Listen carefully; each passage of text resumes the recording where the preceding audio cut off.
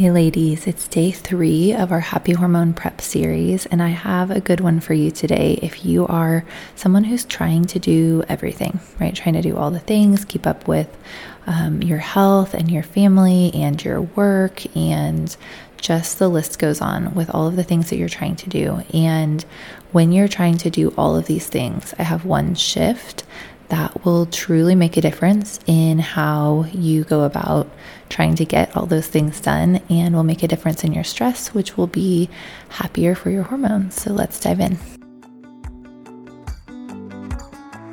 Welcome to the Happily Hormonal podcast. Now, if you're a little iffy on whether or not the word hormonal is a good one, you're in the right place. My name's Leisha Drews, registered nurse and functional diagnostic nutrition practitioner turned holistic hormone coach. And after going through my own hormone journey and having my 3 babies, I actually believe that our hormones are one of the greatest gifts that we've been given as women, and that no matter what you've been told, it's possible for you to have thriving energy, good periods, and a stable mood all month long. And I am here to show you the way.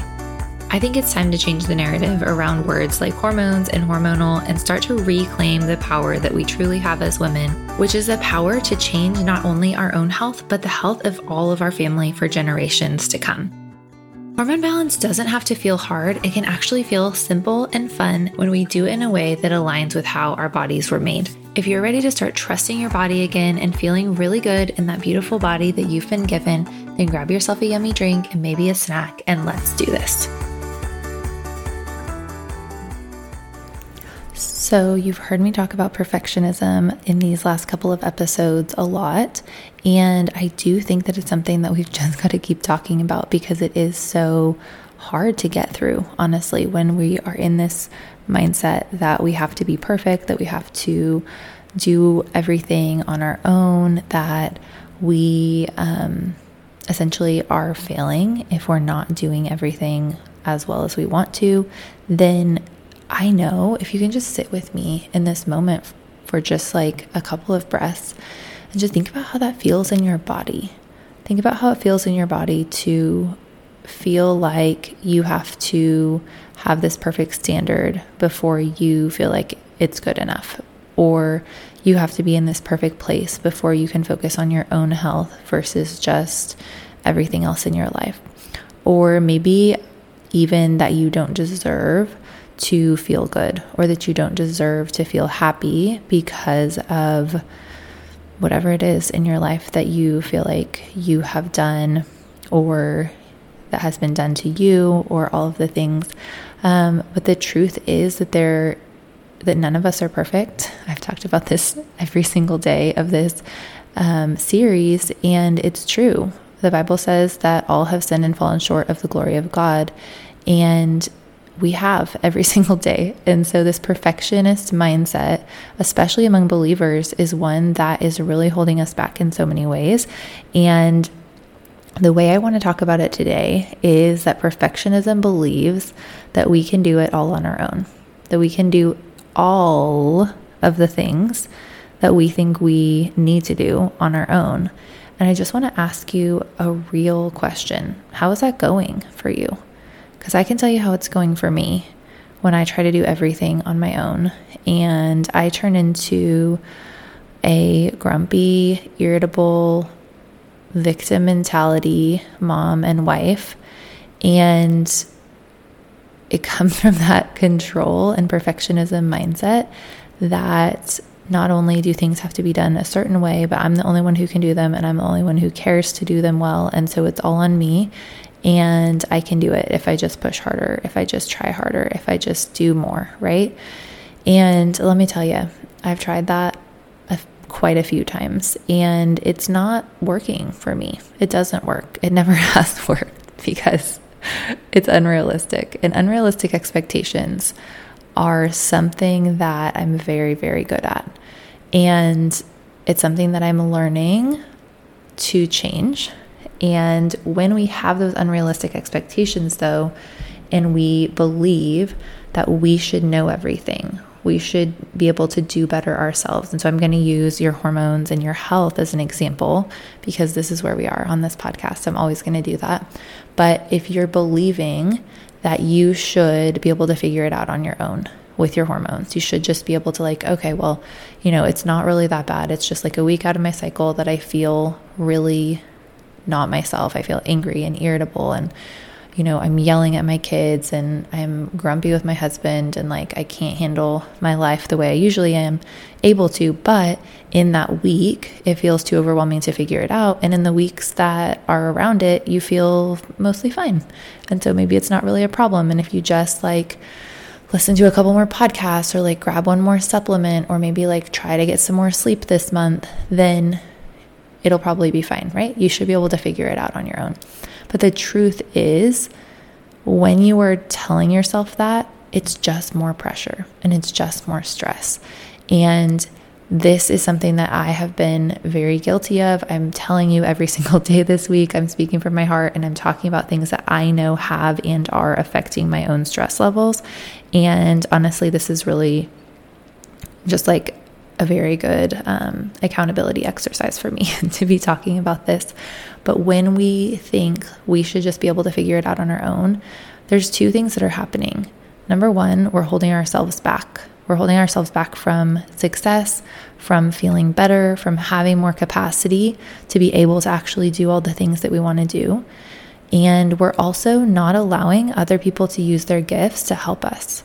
And if you happen to be someone who doesn't necessarily know all the things about hormones and doesn't necessarily like have the pieces of the puzzle together, that doesn't mean you failed. It doesn't mean you should know. It doesn't mean any of that. Like, you have other gifts, you have other knowledge, you have other things that you focused on in your life. But if you allow someone else to come in and speak into your life and encourage you and support you, you can get rid of so many of those barriers that you're putting in your own way, essentially, with this perfectionist mindset and not wanting to ask for help.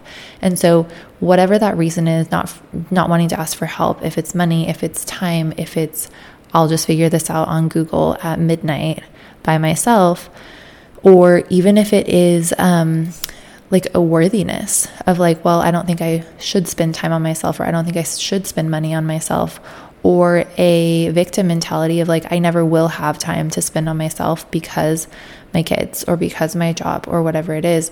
But the truth is, we prioritize what is important to us. And if feeling better is really important to you, then being able to prioritize it with some of your time and some of your money, and really believing that you are worthy to feel good, and then it's not only about you, that it's about the people around you.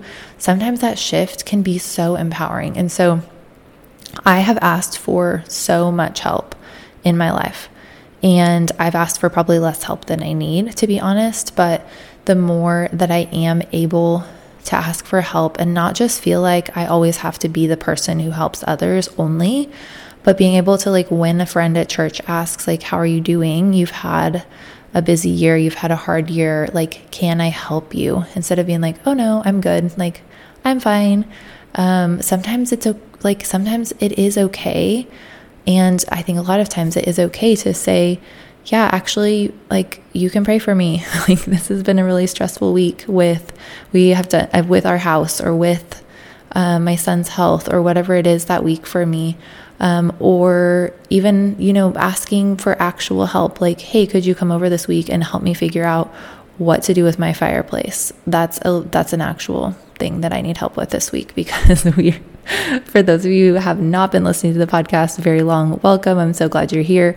We have had quite the journey this year, and I'm actually going to do a 2023 recap episode in the next couple of days. So stay tuned for that, and you can hear all the personal things that have happened this year. But when I allow myself to be humble enough to ask for help, whether that is with physical things, whether that's with emotional things, spiritual things, whatever that is, it allows God to let others share their gifts and to, like, let Him work through them. And we all know that when we have been in that space, when we've been able to really help someone who needed help and, like, be in our gifts, that is such a blessing to that person as well. And so really kind of questioning whatever belief you might have that says you can't ask for help, I think is just such a valuable thing to do. And so a couple of things that I want to just leave you with, this is going to be super short and sweet,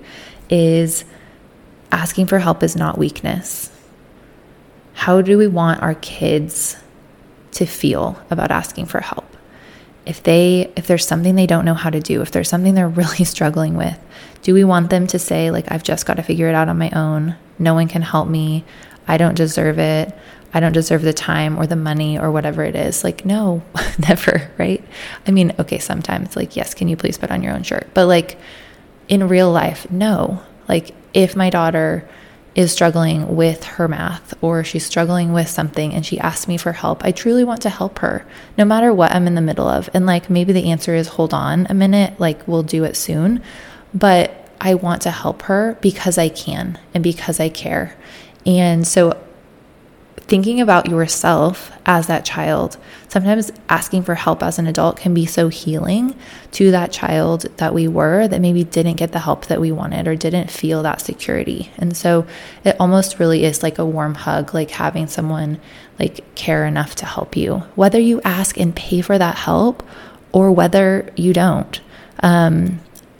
But truly like asking and paying for help. Sometimes I've asked and paid for so much help with learning about health, learning about business, learning about whatever, like learning a million things. I've definitely paid for that, but I've also paid for help with like doing things around the house, like fixing things. When my car is broken, I have no shame asking for help because guess what? I don't know one thing about cars really at all.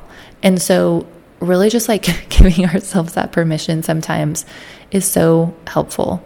And there's no shame for me to be like, oh yeah, I've got to pay someone to help me with my car. And I'm so thankful that they have the gift to do that because otherwise I'd be stuck. I'd have nowhere to go. So, just, I think questioning and journaling and praying about today, like, why do you not want to ask for help? Sometimes it's we don't want to be a burden. We don't want to be a bother. We don't want to be seen as the one who needs help. We don't want to be needy. There's all of these reasons that we all have, I think, but thinking about what it is for you and asking what is true in that and asking like what is reasonable in that and being willing to take up space. So being willing to say like, yeah, actually, I do have needs. I do need help. I do need my kids to do the laundry, to fold their own laundry every single time. I do need my kids to empty the dishwasher, and I'm going to hold them to that because they live here.